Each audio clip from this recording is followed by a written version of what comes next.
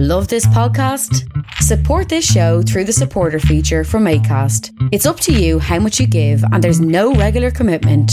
Just hit the link in the show description to support now. Hey, it's Ryan Reynolds, and I'm here with Keith, co-star of my upcoming film, If, only in theaters May 17th. Do you want to tell people the big news? All right, I'll do it. Sign up now and you'll get unlimited for $15 a month and 6 months of Paramount Plus Essential Plan on us. MintMobile.com/switch. Upfront payment of $45 equivalent to $15 per month. Unlimited over 40 gigabytes per month. Face lower speeds. Videos at 480p. Active Mint customers by 531.24 get 6 months of Paramount Plus Essential Plan. Auto renews after 6 months. Offer ends May 31st, 2024. Separate Paramount Plus registration required. Terms and conditions apply if rated PG. Hey, Dave. Yeah, Randy. Since we founded Bombas, we've always said our socks, underwear, and T-shirts are super soft. Any new ideas? Maybe sublimely soft. Or disgustingly cozy. Wait, what? I got it. Bombas. Absurdly comfortable essentials for yourself and for those facing homelessness. Because one purchased equals one donated. Wow, did we just write an ad? Yes. Bombas. Big comfort for everyone. Go to bombas.com/ACAST and use code ACAST for 20% off your first purchase. This week, the Bookshelf Cinema is screening The Way, Way Back, The Spectacular Now, and In a World. As part of the Bookshelf's 40th anniversary reading series, Maud Barlow reads from her new book, Blue Future, at the Lakeside Church at 7 p.m. on October 9th. At the E-Bar on that same evening, you can see Odd Years, Lowlands, and Wayne Petty, and the bookstore has some new titles by Stephen Hannigan, Stephen King, and many more great writers, not necessarily named Stephen. The Bookshelf is located at 41 Quebec Street in Guelph. Visit bookshelf.ca for more info. Creative Control with Vish Khanna. Why, hello there. Welcome to another one of these shows. Thanks for being here. You know, I won't lie to you. I get asked to do some really cool stuff. Often it revolves around hosting some kind of event. People, I tell you, not a month goes by where someone doesn't ask me to host something, and it's great. I'm very grateful. Do you need something? You need something hosted? I'll host it. I'll host that son of a bitch. I can do it. I'm good at hosting things for some reason. Anyway, I got asked to host the Rock the Line event taking place on October 6th in Mel Lastman Square, just north of Toronto. Begins at 2 p.m. It's a concert, and it's an event designed to raise awareness about Line 9. And Line 9 is a pipeline that runs from Ontario to Quebec, basically, or vice versa. I mean, that's part of the issue. They want to reverse the flow. Who wants to reverse the flow? This company, Enbridge. Enbridge is an energy distribution company, and they've applied to modify this Line 9 pipeline in some way, in terms of what it's used for. And people are up in arms about this, and one of those people is esteemed Canadian musician Sarah Harmer. Sarah Harmer has helped organize this Rock the Line event, and it features performances by Gord Downey and the Sadies, Hayden, Minotaurs, and herself. So I got on the horn and I talked to Sarah Harmer about her take on this, and then for balance, I also contacted Enbridge, and a representative from Enbridge is also on the show. Graham White and I have a chat, and you'll see there's a point-counterpoint kind of thing. I wish I could have had them both on at the same time, so it would have been more like a debate, but it's kind of like a call and response a little bit. So I think there's a lot of information here. You're going to hear some music and learn more about Line 9 on either side of the thing. So here you go. Sarah Harmer, Graham White, Line 9. Hopefully I'll see you Sunday at Mel Lastman Square in Toronto. And again, I'll host something. I'll host whatever you want, including this show right now.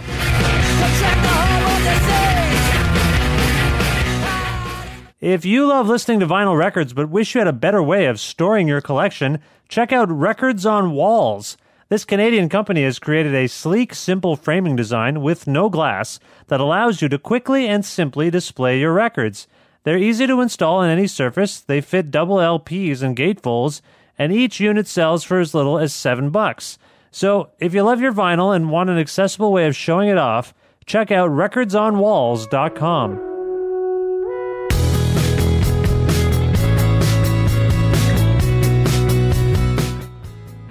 Sarah Harmer is a very gifted Canadian singer-songwriter who originally hails from Burlington, Ontario, and is one of this country's most successful and respected artists. Each of her 5 studio albums have been critically acclaimed, and her latest, 2010's Oh Little Fire, was no exception. Harmer is also a noted activist and advocate for environmental and political causes close to her heart. 8 years ago, she co-founded Pearl, or Protecting Escarpment Rural Land, an organization which successfully campaigned to prohibit a gravel development that would have destroyed parts of the wilderness in the Niagara Escarpment. This Sunday, October 6th, in Mel Lastman Square near Toronto, Harmer and the Environmental Defense Organization are holding an event called Rock the Line, which features short sets by Minotaurs, Hayden, Gord Downey and the Sadies, and Harmer herself. It's meant to draw attention to the Stop Line 9 movement and to protest Enbridge's controversial plans to pump tar sands oil through southern Ontario in its Line 9 pipeline. Here now to discuss this further is Sarah Harmer. Hi, Sarah. How are you? I'm good. Hi. Where in the world are you? I'm actually in the big city of T.O. Nice. Came up for a day. Good. It's nice to speak to you. Now, first of all, can you elaborate upon your take on what is happening with Line 9? Right. So you've got a 1976 vintage pipeline that runs, as you say, from Sarnia to Montreal. It runs right through Mount Nemo, which is where I grew up, and right through my parents' farm, like right in the back of their farm, right on their property. So that's how I kind of got to intimately find out about it. Oh. And it's a pipeline that's designed to pump light crude, sweet crude, I guess, and which is a light oil substance.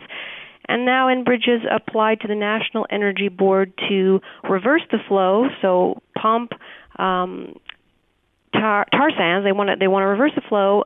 So instead of going from Montreal to Sarnia, they want to go Sarnia to Montreal, and they want to pump at increased capacity, increased pressure, abrasive diluted bitumen, which is just heavy. It's like peanut butter cut with chemicals.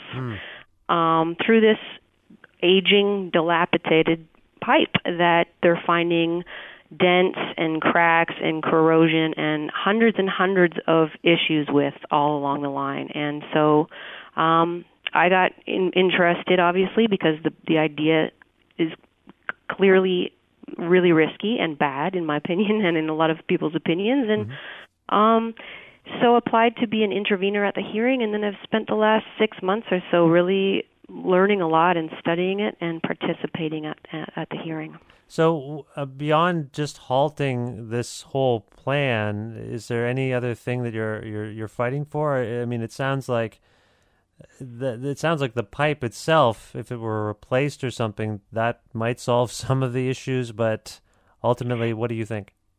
Well, I mean, ultimately, I don't think we should be locking ourselves into an antiquated fuel source. And I think tar sands fuel is the most highly energy-intensive fuel that we could possibly be hauling out of the earth. We know climate change is upon us, and we are heading in the wrong direction if we keep pulling this stuff out of the ground. The people in BC, they don't want the Northern Gateway pipeline going through their pristine watersheds. People in the States, they don't want it going through the Oglala Aquifer, et cetera. We in Southern Ontario have incredible water and natural resources here that are put at risk by tar sands, and so I think we're all in the same camp. Yeah, I assume that the main rationale for Enbridge here is that they're, this plan is probably going to make them a lot of money, and I assume that's what's going on. Have they responded to the Stop Line 9 movement and its concerns in any way? Well, we're throughout this hearing, throughout the summer, we've been able to give pose questions to Enbridge, and then have responses, and all the interveners have been able to do that, and it's all on record.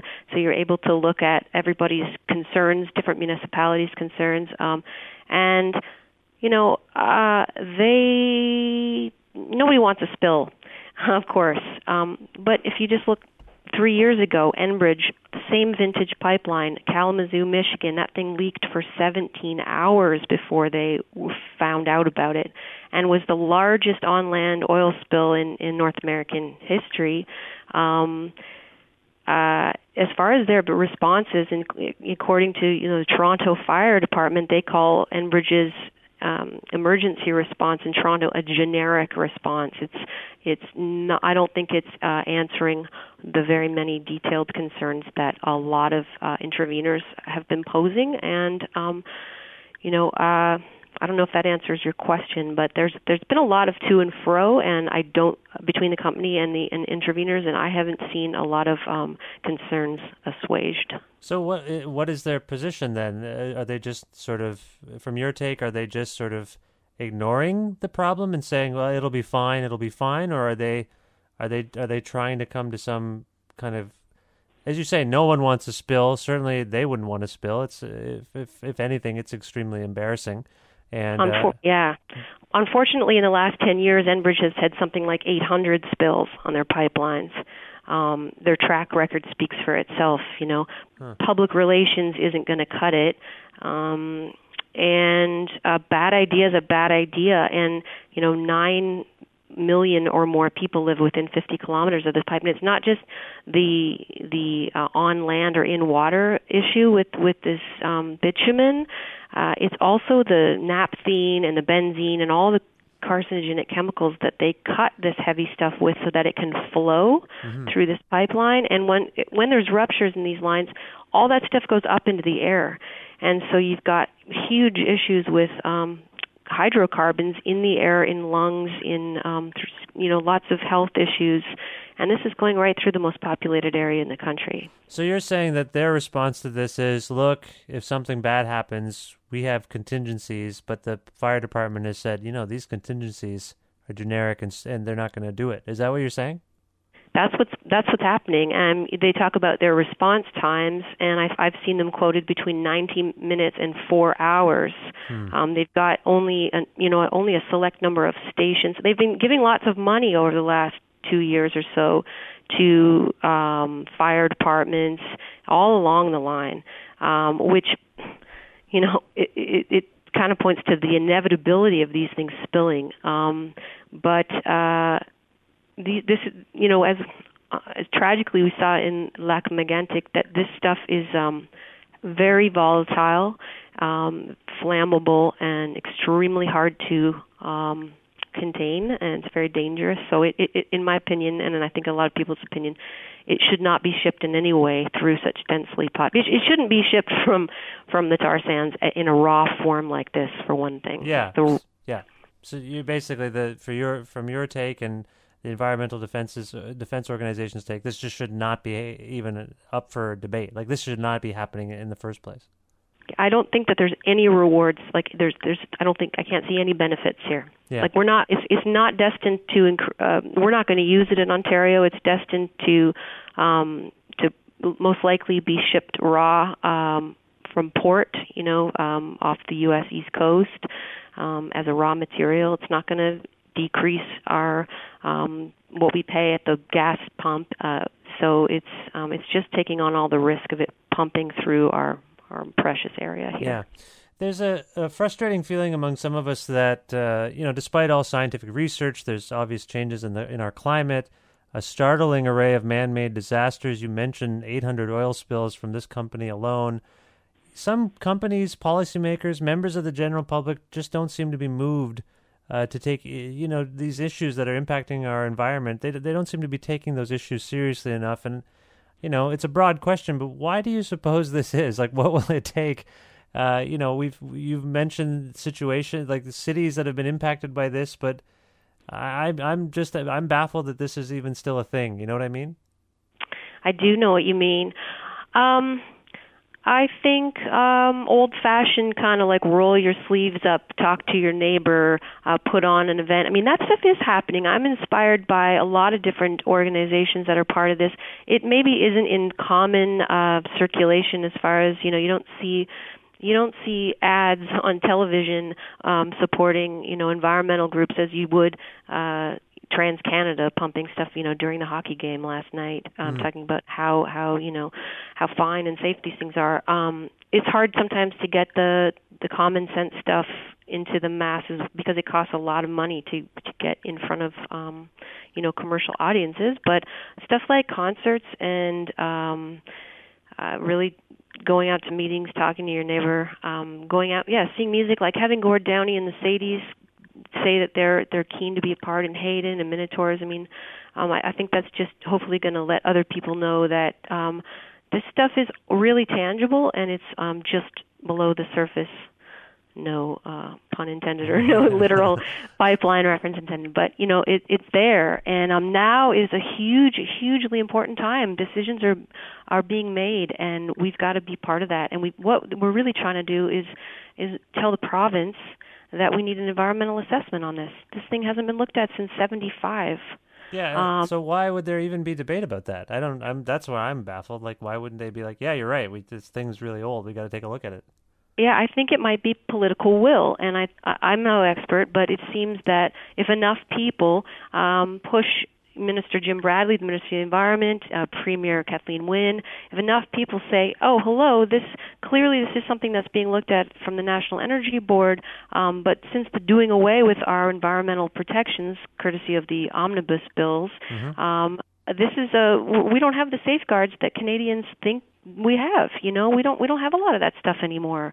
This is the first project that's going through on the scale since that gutting of our environmental laws. So we need the province to intervene. We need them to step in and do an environmental assessment, and that's what the biggest message, I think, is that this is up to our government, our representatives, to do right by the people of Ontario. Right.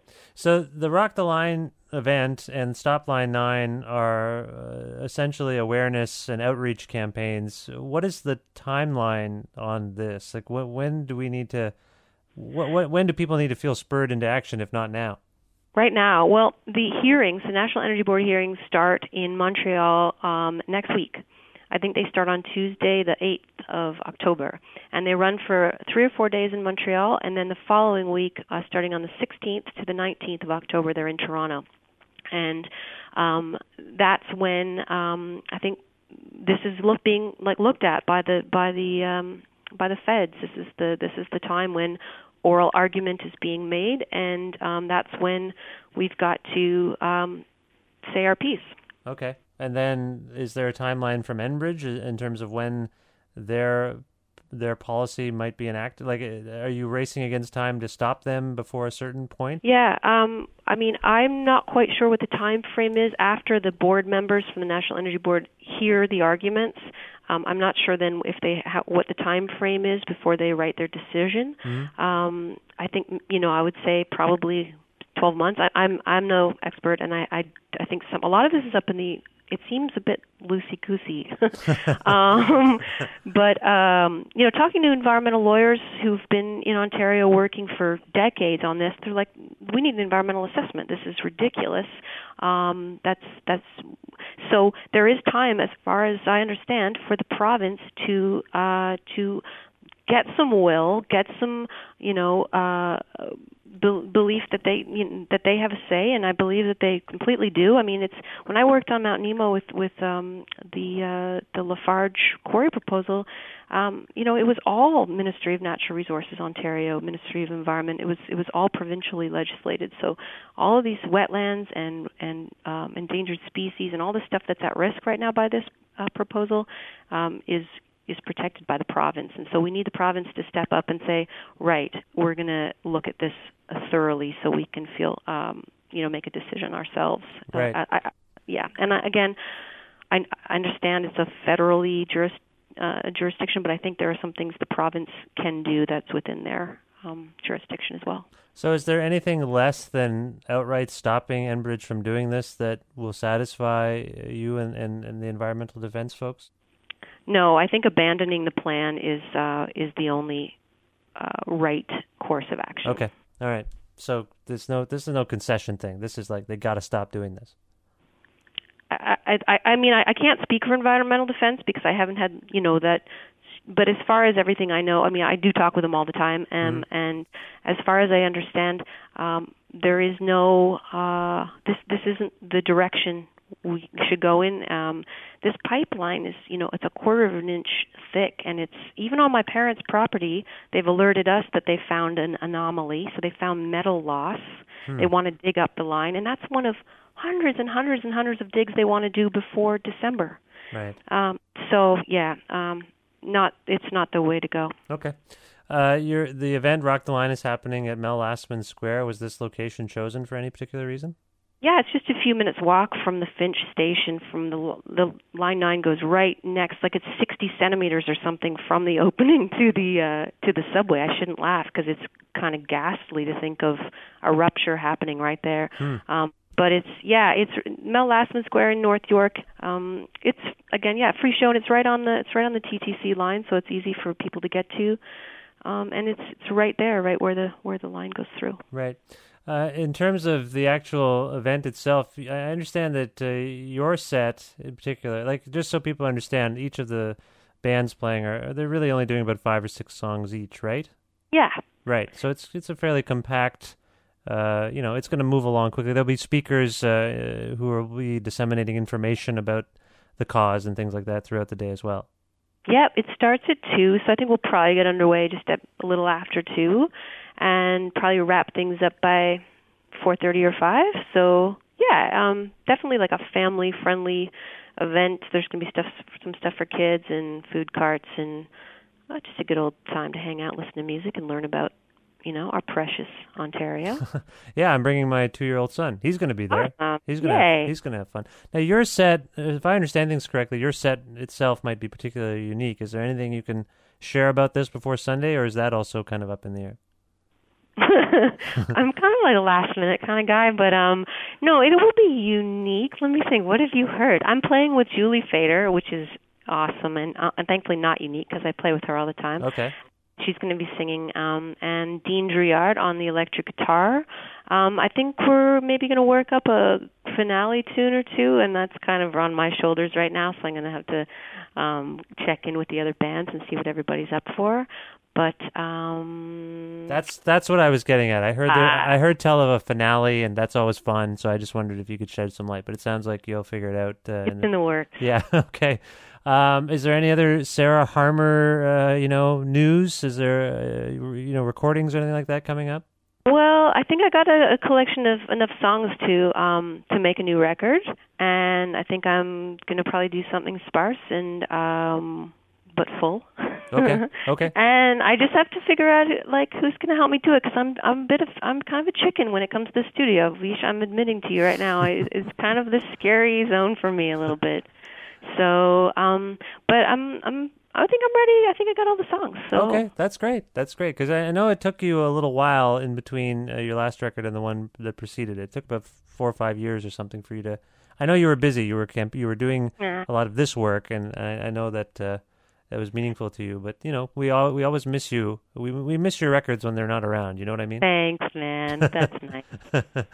Well, the only thing I want to say to you before I go is that if you could speak directly to a person at Enbridge, which I might be doing shortly, what would you say to them? I would say, and I have. I mean, I've gone to some of their public open houses and asked them a lot of questions about how they monitor the pipe and a lot of things. But I would say, why don't you go back to, pre-2008 era when Enbridge was on the cutting edge of, moving beyond petroleum, where they were, really investing in having people on their in their company working on sustainability issues, renewables. They weren't putting it all on this last-ditch grab at the tar sands, which they reverted to, around the economic collapse in 2008. And, they're betting on the wrong horse here. Yeah. And this is really an economic move. As they will say, they're not an oil company, they're a transportation company. They're just moving the stuff. But I think they're vulnerable. I think they're on the wrong track. And so be ahead of the curve, I think, is what I would say to them, and lead. And I know the bottom line really speaks loudest to a lot of people, but this is the commons. This is all of ours. This is all of this precious water and natural resource belong to citizens, not to private corporations. So I think they should get on the side that's going to benefit citizens, not their bottom line. All right. Well, that's well said, Sarah. And if you don't mind, I might rip you off, and I might actually say this if I get someone on the phone from this company. Giver. I might as well. Why not? What have I got to lose? Once again, Sarah Harmer, Gord Downey, and the Sadies, Hayden, and Minotaurs are all playing Rock the Line in Mill Lastman Square, which is just off of Yonge Street, just north of the 401 in North York. The event begins at 2 p.m., and you can learn more about it at environmentaldefense.ca. Sarah, before we go, is there a song that might be relevant to play right now, either from your catalog or someone else's? Yeah, I would say you should play a Minotaurs track from their latest record and make some noise. Sure. That sounds good. They're playing. You're on that record. You're actually on New Believers. I am on that record. I'm on another song. I love that whole record. Open the Doors, I think. Open the Doors, yeah. So either one. And October 6th, this coming Sunday. Yeah, Woo-hoo. We'll see everyone there. All right, this is the Minotaurs let's go with Make Some Noise, because that's what we need to do. And Sarah, thank you so much, and best of luck with this event and the cause. Thanks, Vish.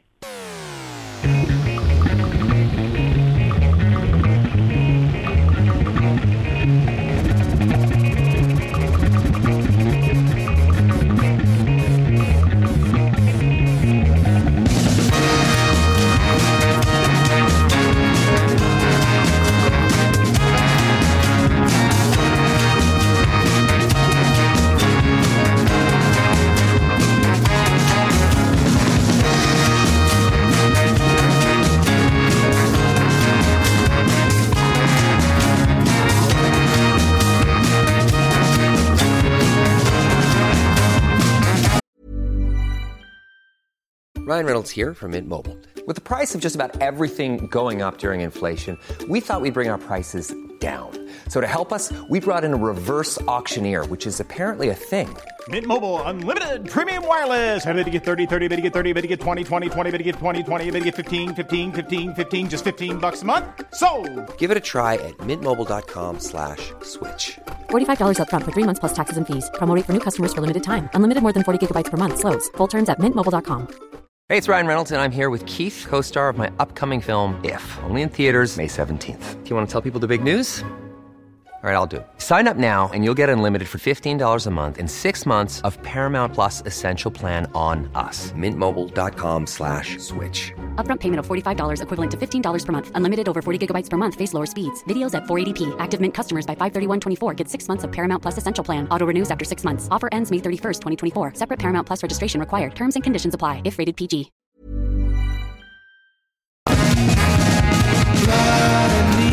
And standing at the bottom, looking up at where we've fallen from. Wait up till it all blows over. Hold on to the image like a stone. We can only wait the giant if we make some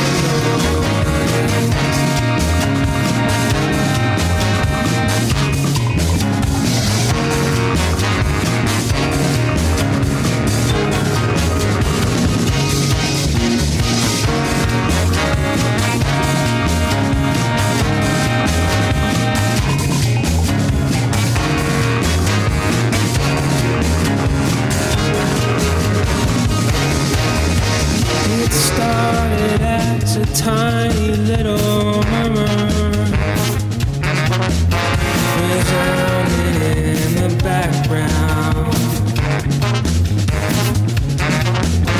The days in which that thing was second nature is buried in the backyard. We can only wait the jam if we make some noise.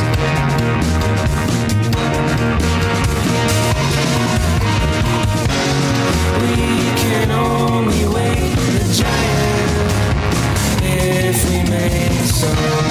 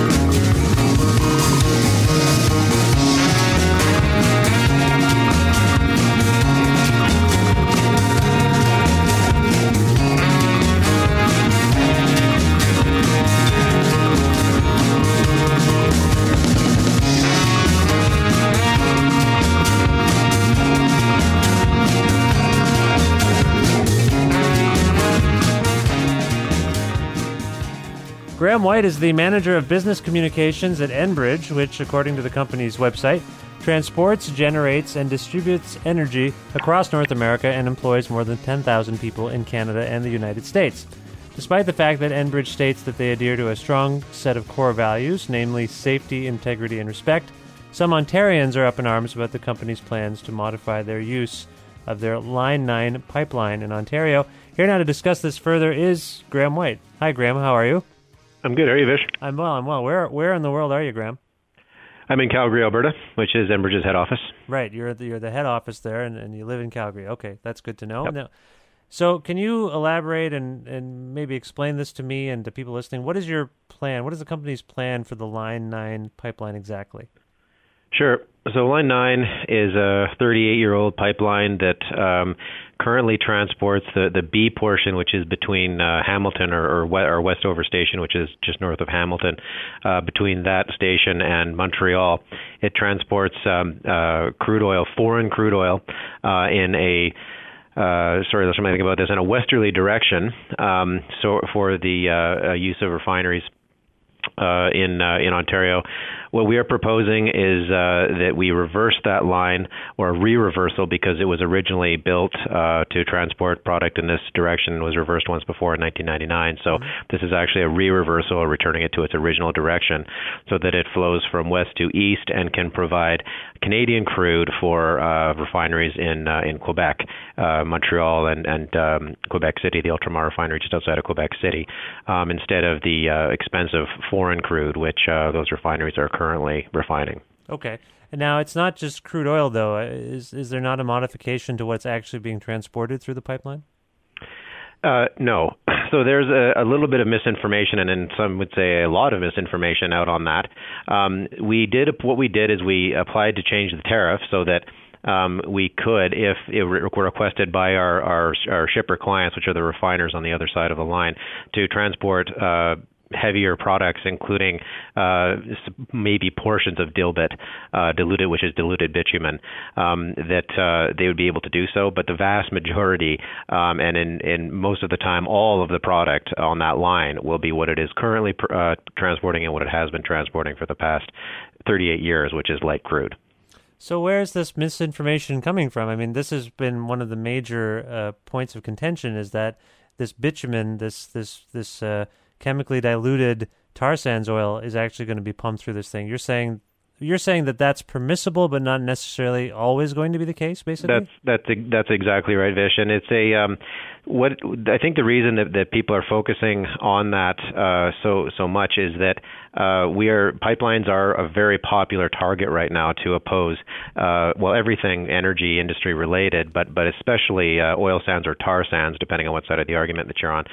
But they are very popular in terms of and an identified strategic target, I might add, to some activist environmental groups to promote their cause against this vital Canadian resource, which provides so much wealth for this nation, not to mention supporting basic services that everyone relies on everywhere. But the part of the argument is that this pipeline itself, which you describe as 38 years old, I believe it's, and I believe that's accurate. Is this pipeline equipped to deal with the modification in transport that you're hoping for? Right. So there's no difference in the specifications of a pipeline depending on regardless of the product that it's carrying, if it's transmission grade crude. And apologies for adding a little bit of complexity to this argument, but one of the common accusations that we are given is that, it's going to be this very highly viscous type of raw bitumen that is going through the line, which is just not the case. The Line 9 is a transmission pipeline, so it's a transmission crude pipeline. The crude that flows through a transmission line is transmission grade crude, so it has already been processed and in some cases upgraded so that it can travel down that line safely. Therefore, regardless of whether whether you have very heavy products, light products, medium products, sour products, sweet products, doesn't matter. It's all transmission grade crude that goes through a transmission line. By the time it gets out east, what we're talking about in terms of some of that, more viscous or abrasive material or product comes from collector or gatherer lines that are upstream in the producing regions in Alberta and Saskatchewan, for example. Once they get all the way to Ontario, they have to be processed for refining, to be refined in the refineries in Ontario and Quebec, and they are. So they have, again, been processed, and they constitute a very similar type of product once they get to that point. But that's a bit of complexity that certainly doesn't suit the arguments of our opponents, and they're happy to skip over that when they're talking about the so-called effect that this product's going to have on the line or the environment. Okay, basically you're diffusing the argument. You're saying that this is just simply misinformation. Because, the Stop Line 9 movement has been brewing to halt your plans. There's these hearings coming up. Is your basic response to this uprising that they're wrong? Oh, they're wrong on many levels, and not just scientifically incorrect, but just factually incorrect in terms of how the energy industry works, how transmission versus gathering and collector pipeline works, how refining works, the emissions from refineries, all of that. But who cares? They're not accountable to anyone for their answers. We are. And in fact, we have to prove what we say, and we do. We're accountable to regulators, to the public, to our stakeholder groups, our landowners, to native groups. So we better be able to back up what we say, and we absolutely can, and we do on a very regular, daily basis. And I would encourage anyone who has any doubts about that to approach us with them, as they have and they do regularly, and we're happy to address those. We've been very active in the communities in the region and consulting along the right-of-way, the Line 9 right-of-way, so to address all these concerns and these issues, and have had a lot of success with that, and have found that there is there is opposition, but there's also a lot of support for this project. People would rather have Canadian crude flowing through their lands to Canadian refineries, supporting our economy and our energy security in that manner, than this North African foreign crude or from other areas that is expensive and comes from regions with questionable human rights records and that type of thing. So for Canadian crude, for Canadian refineries, this is a great project. Can we do it safely? That's an absolutely vital question. It's a legitimate question, but we have proven that we can, and we will continue to do that. We have hundreds of integrity digs along this line that will happen regardless of whether or not the reversal is approved, that will continually maintain and improve the quality and the safety of this line, which, by the way, has operated very safely. It has an excellent safety record in the 38 years that it's been in operation. When you say excellent, what does that mean? How many have there been incidents? Have there been spills on this pipeline? Yep. So all that information, there's been 13 incidents on this line. Some of them are spills, and all of them are not all of them. There's one that was a third-party incident, which was, again, not related to any of our operations, but it was shortly after the line was installed, and sometimes people aren't aware that lines are there. We do everything to ensure that they do know, but regardless, it still happens. And then but again, it was on station. The majority of these incidents were at facilities where they could be quickly contained, detected, and cleaned, and didn't affect the surrounding environment. And other spills have been, again, in small quantities, quickly detected and cleaned up. And that's our goal. We have a zero benefit to any spill.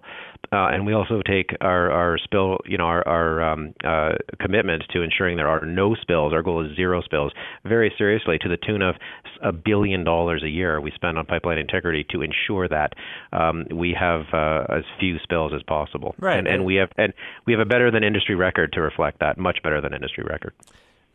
Okay. I'm curious about why your company would take the risk of causing any spills. You kind of just spoke to that, and I appreciate that. But your contingency plans have been criticized by city officials in Toronto as both slow and generic. What's your response to that? Well, again, we have provided all of those plans to the city officials, not just in Toronto, but in other municipalities, large and small, along the right-of-way. And I agree, I don't think generic is the best name for what we have to provide to those regions, because when we say generic, we want to say, here's everything that we're going to do, no matter where you are along the line. It's a very extensive list in terms of resources that we can bring to bear, personnel, expertise, to respond. So I think we need to make sure that the public is aware of all those resources that we can bring to bear to respond to any size incident. And certainly large incidents are extraordinarily rare, but we are still prepared to respond to them, and we exercise regularly. In fact, we just had a Grand River exercise last week. It was a full-scale exercise for a flowing water spill. And that's, us and the public, I think our greatest fear is the spill of any product into a flowing waterway. So that's where we spend the majority of our resources and exercise and focus is on the spill into a flowing waterway, because that really poses the greatest environmental impact, and it's something that we want to, and it requires the greatest response and speed to address. And so we feel confident that we're able to do that, but we always want to get better as well. And I should also mention we have extensive contracting resources that we can ramp up our already extensive response to whatever level is required. But as you had mentioned earlier, our goal is no spills, is to do everything you can so that doesn't happen. If it does happen, there's assurances in place. Again, we want to assure people that we have measures in place, but we spend, as I said, literally hundreds of millions of dollars to ensure that doesn't happen. And that's why we do integrity and maintenance work along the line all the time. Right. Sarah Harmer and I just spoke, and she wonders why Enbridge is delving further into oil transportation instead of looking into more sustainable and progressive energy sources and working more towards that. What's your response to her statement? I have a $3 billion response to that, because that's how much Enbridge has spent on alternative and renewable energy sources since 2005. We're huge players in wind and solar energy. It's something we take very seriously as an entire separate aspect of the company. We recognize the importance of reducing GHG emissions in our footprint, and that's why we've made such a serious and long-term investment in renewable and alternative energies. And the vast, a tremendous amount of the investment into alternative energies is being done by energy companies. So I would ask her, other than concerts, what she has done recently in terms of providing funding and actual money where her mouth is, funds to renewable energy to the tune of what Enbridge has done. It's a huge priority for us, and we show that with our commitment. But, okay, but whether it's bitumen laced or not, the very idea of you going forward with this proposal to enhance this pipeline suggests that you're not, I guess from her point of view and from people like her, maybe it's time to move past this energy resource. Maybe it's time to, I get the impression that maybe it's time, their take is maybe it's time to abandon it and focus solely on renewable energy resources. Is that not, I assume that's not viable, and that's why it's not being done. But what's your take on that? I'd like to know what the last solar-powered tractor that they have seen. We need the level of energy that hydrocarbons provide. Yes, we need to be able to do it better. We need to be able to do it more efficiently. We need to be always improving in terms of our environmental sensitivity and reducing our impact, and we do. We take a lot of very specific measures to do that. But are we going to get rid of hydrocarbon energy sources anytime soon? No. And in fact, we'll need all of the energy sources, including renewable energy. Should we be transferring again to as much as we can to more renewable and less and methods that have less impact on the environment? Of course we should, and Enbridge is a big part of that. But in the meantime, we have to provide this basic service that literally, keeps people's homes warm in the wintertime, feeds them and gets goods to market, provides fertilizer for the food that we eat, and makes life possible in this Nordic country of ours, as well as around the world. So, although idealistically, I think it's a worthwhile goal and a worthwhile vision to have, and again, one that on many levels Enbridge shares. The practical reality of the situation is that people need these resources vitally for their daily lives, and we're happy to provide them as safely and efficiently and with little impact as possible. So if you receive the National Energy Board approval for your request, what is the benefit for residents of the communities impacted by Line 9? You mentioned, obviously, this is a major energy source, and this is what keeps people's homes warm at night. And you also earlier mentioned a kind of patriotic aspect to doing this. You're not going to be relying on foreign crude anymore. Is that as far as you can see, the major benefit? Because your opponents are suggesting that there's really only, in the event of a disaster or spill, there's really no core benefit for those communities. How would you respond? Yeah, and so other than what you mentioned, which is to me is curious as to why that is such a small benefit, the maintenance and enhancement of a basic vital service that supports all of our lives and our lifestyles. Okay, well, I mean, you need more than that. I mean, there's the Canadian oil for Canadian refineries, as you said. It's good for energy security. It's good for our overall economy, and supporting the fundamental for manufacturing. Which is very important to Southern Ontario and Quebec, and oil products provide that basic element to those economies as well. So there's a direct benefit there as well to their manufacturing sector. But construction and maintenance, we are an employer in Quebec and Ontario. Many of our employees are in Quebec and Ontario. Many of our contractors for all of this maintenance that we require along this line through our integrity digs. That's a construction project every single dig, and we do hundreds of them a year. Are construction projects that hire and provide jobs for local contractors, and not just our own employees, and that level of expertise. But Suncor has come out and said that they will be in a position where they may have to shut down their refinery in Montreal if they aren't able to get this line reversed, and that's 2,000 jobs right there. So supporting the refineries out east, and the Nanticoke refinery, by the way, in Ontario, which is what Line 9A supplies. And that's several hundred jobs, and the contractors that support those refineries are immense, and represent another more thousands of jobs, but also a huge input into the economy, and those are very tangible, very real benefits on the ground from this project. Okay, so from your perspective, this project is one of many that keeps sort of the economic engine running. And that the concerns of your opponents, which are primarily environmental, basically the bottom line outweighs those concerns. No, not at all.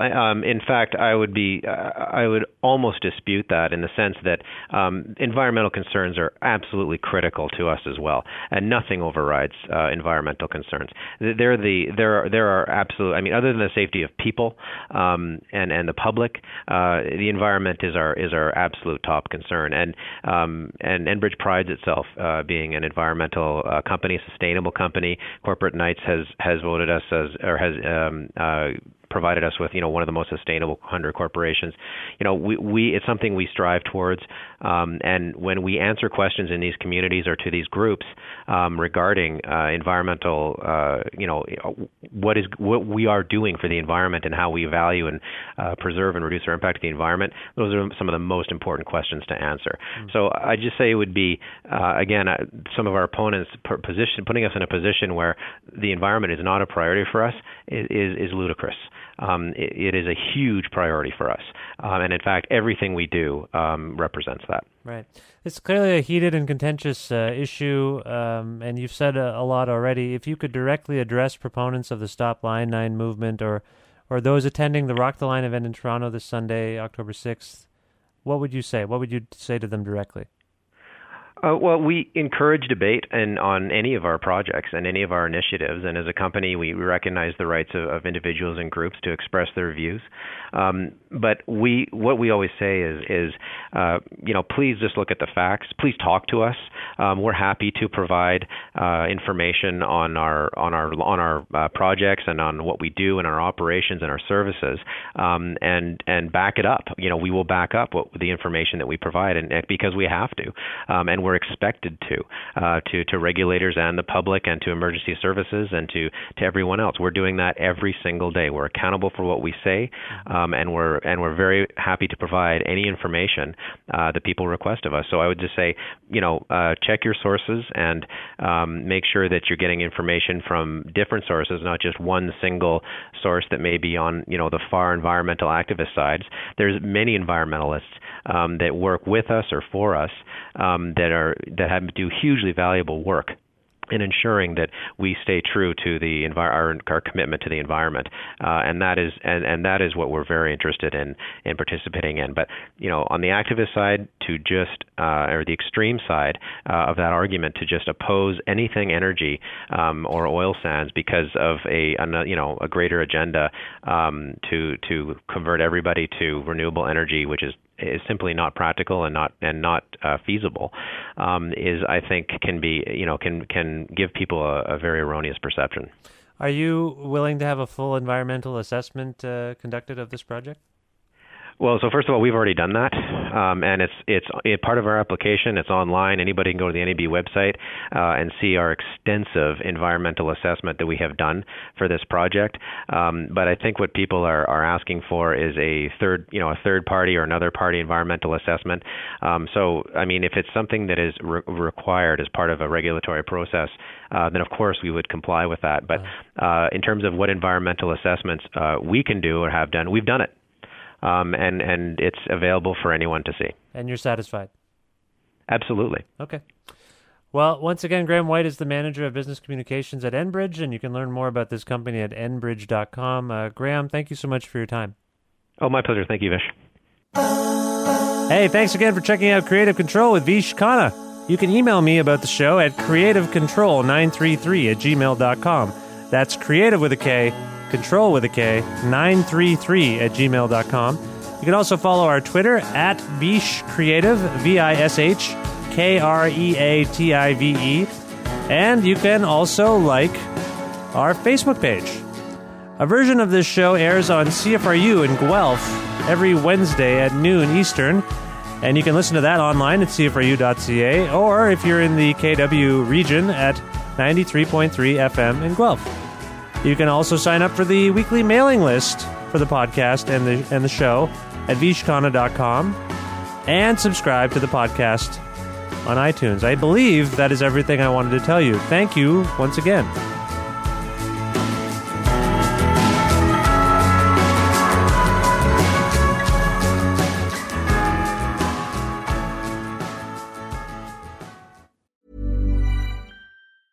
Even when we're on a budget, we still deserve nice things. Quince is a place to scoop up stunning high-end goods for 50 to 80% less than similar brands. They have buttery soft cashmere sweaters starting at $50, luxurious Italian leather bags, and so much more. Plus, Quince only works with factories that use safe, ethical, and responsible manufacturing. Get the high-end goods you'll love without the high price tag with Quince. Go to quince.com/style for free shipping and 365-day returns. When you make decisions for your company, you look for the no-brainers. And if you have a lot of mailing to do, Stamps.com is the ultimate no-brainer. It streamlines your processes to make your business more efficient, which makes you less busy. Mail checks, invoices, legal documents, and everything you need to keep your business running with Stamps.com.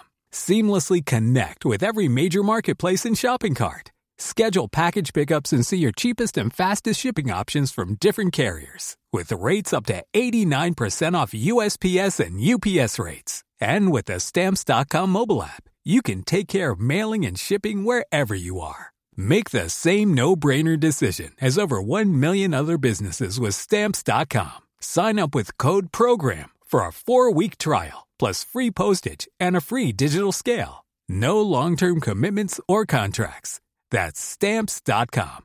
Code PROGRAM.